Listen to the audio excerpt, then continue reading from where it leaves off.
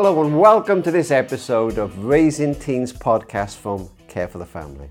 I'm Rob Parsons, so today I'm joined by Catherine Hill. Catherine's the UK Director of Care for the Family and has written and spoken extensively on parenting issues. And I'm also joined by Kate Middleton.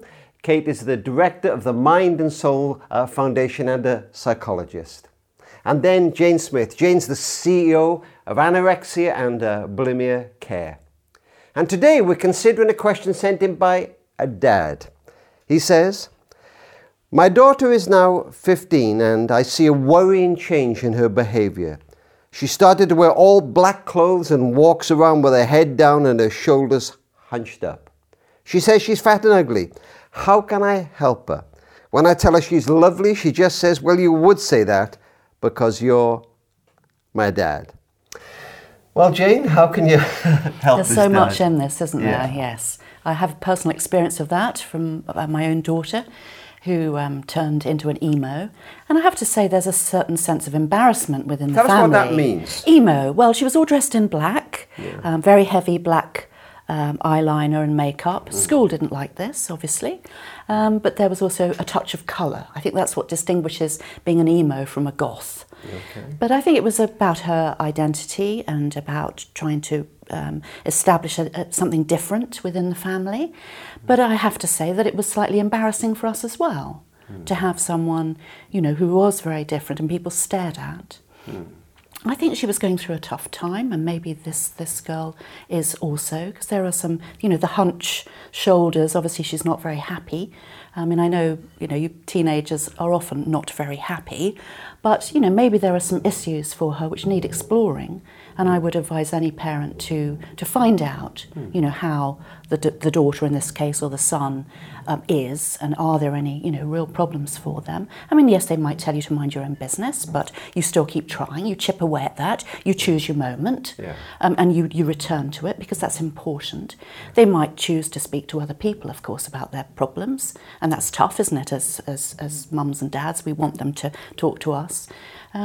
So I think lots of issues, but I mean, for the dad, saying to her, "Well, you're beautiful, you're lovely, you're not ugly," unfortunately there can be a sort of a tit for tat going on there, in that I am ugly, I am fat, yes, you're going to say that. And my advice always to parents is to say, "I think you're lovely. I know all your wonderful qualities," that's your opinion. No one can argue with that. And then to sort of, widen it and list all the qualities that she has. Catherine, this dad obviously is going through what he considers to be an extreme here, kind of all black, head down, I'm ugly, I'm fat. But you brought up 4 kids. Have you seen any kind of indications of this anywhere along the line in the kids? Definitely. I think the teenage years are a time when our children are trying to establish their identity away from us, their parents. It's a really crucial time. And they often want to be different than us, and very often that will mean being part of a tribe or dressing in a particular way. So I remember our boys all went through a phase of wearing their jeans half around their knees, and that was what everybody did. And if you wanted to look cool, and if you wanted to be like your peers, that was how you dressed. And I think as parents, it's really important that we understand the huge thing of peer pressure and their need to be accepted by their peers. And I think this dressing, there's obviously other stuff going on here, but I think dressing in a particular way to belong is really a really powerful thing for them. Jane, what's so important about this tribe thing, about looking the same and the sense of all have the same identity? What's going on there? Well, it's interesting, like Catherine says, in the teenage years, identity formation is one of the big things that's going on. And for a while you have a gulf there, because they come out of this sort of, we talk about the egocentric phase of primary school years. Egocentric means that literally you're only able to see the world from your point of view. And then as their brain starts to develop in the teenage years, they develop this new skill of understanding other people's perspectives on everything, including themselves. And this throws them into a new phase of suddenly thinking, well, who am I? What do other people think of me? What do other people see when they see me? And for some teens in particular, this can be a huge challenge, quite a scary time.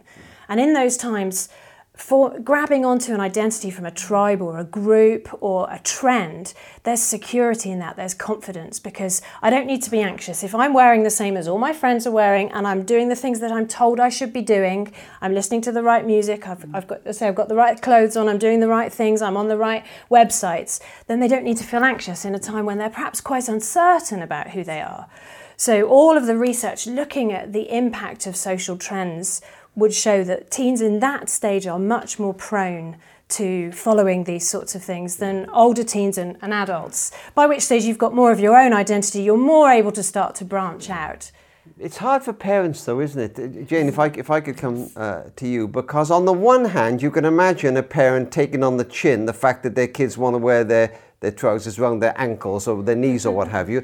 But then some other groups, they might feel perhaps will be more worrying because of the culture associated with those groups and so forth. So it's a hard one to navigate, because I mean, emo and goth, very associated with self-harming. So as a parent, you might panic that that's going to be part of the culture as well, and is your child going to do that?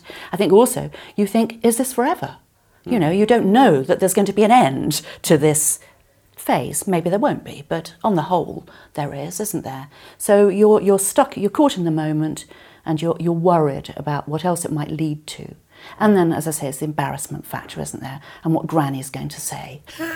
And you have to sort of prime other people in the family often to be accepting. Because I think it's very important, isn't it, for us as parents to be accepting. Yeah, as a parent, I think that is something I so often sort of stumbled with, really, in realising that I was more worried about what other people thought about something my children were doing than actually about my relationship with them. There was one time when I'd said to my daughter, I mean, it was only a silly little example, but she'd asked if she could have her nose pierced, and at that particular stage I'd said no, and she arrived one Christmas. How old was she? She was around 15, I think. Okay. And so she came storming in, you know, we had our kitchen was full of people at Christmas. We had, you know, friends and family all there, and she came marching in with her friend. They both bought lime green hoodies, which was a bit of a statement in itself in those days, and she had this nose piercing. And I said, "Is that real?" in front of everyone. And she said, "Yes." And I said, "Take it out." And she said, "No." And I was stuck. And I had just got that so wrong. And I realised that I was more worried about what other people thought than about some silly little bit of metal in her nose. And so sometimes it's hard as parents, but we have to take the higher ground, I think, and realise it's, you know, our relationship with them is more important. Let's move on. We've talked a little bit about the identity thing and the tribe thing, but let's spend a moment on this more worrying aspect of, you know, I'm fat, I'm ugly, and nothing the dad says can change that. What advice would you give to this dad? Well, I would explain to him that it's probably a good idea to just say how he feels. So say to her, I think that you're beautiful. I think that you have these qualities, rather than just say, you are lovely, or you, because then she can argue back. So it's better to actually say, I feel, or I think, because actually no one can argue with that. No. And it's important that she hears that. She might not look as if she's heard it. She might be feeling very glum, of course, but she needs to hear that, especially from her father, because the father's regard is very important, isn't it? Yes. That's true, isn't it? Yeah, so the relationship between dads and daughters can be a tricky one, particularly in the teenage years, as your daughter, you know, your little girl suddenly starts to grow into a woman, and the balance of that relationship, it can be really hard, especially around this age, 14, 15.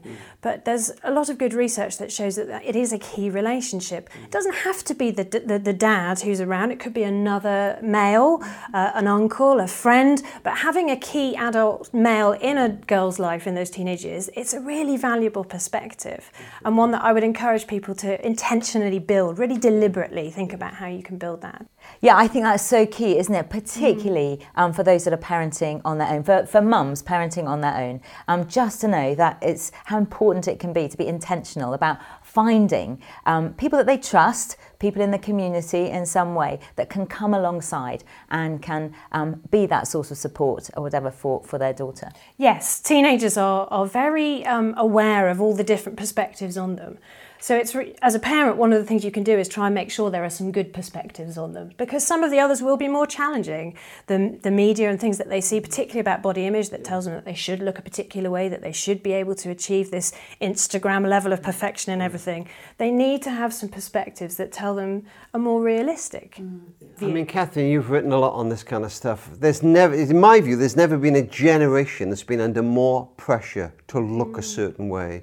That's absolutely right. I mean, the stats are frightening, really, for mental health in that area. And I think we can't blame it all on social media, but there is definitely a direct link between what they see on Instagram, on any social media, where there's these pictures of perfection and everyone else's show reels of their perfect life, and the photograph that they've probably taken 100 times and edited, but makes it look as if they've just snapped it.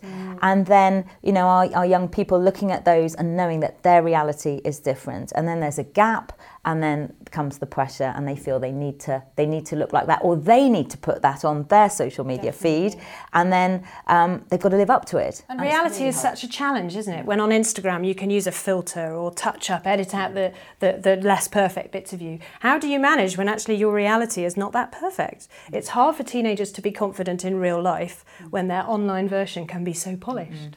Jane, it's probably not the case for this dad, but do you think sometimes as parents, the way we use Facebook or the stuff we put up there, we actually contribute to this?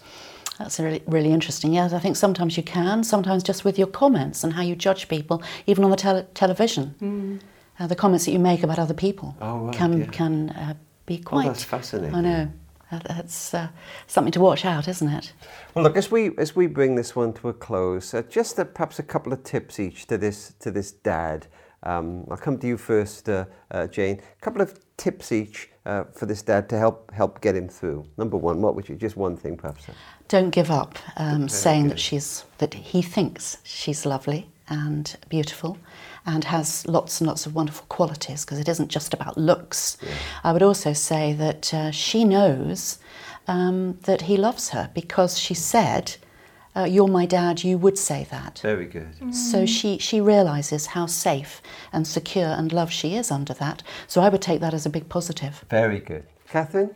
I think at Care for the Family we talk often about the need for our children to know that they're loved unconditionally, but within that they're accepted, that we accept them for who they are, and for not for something that they think that we want them to be. So acceptance. Very good.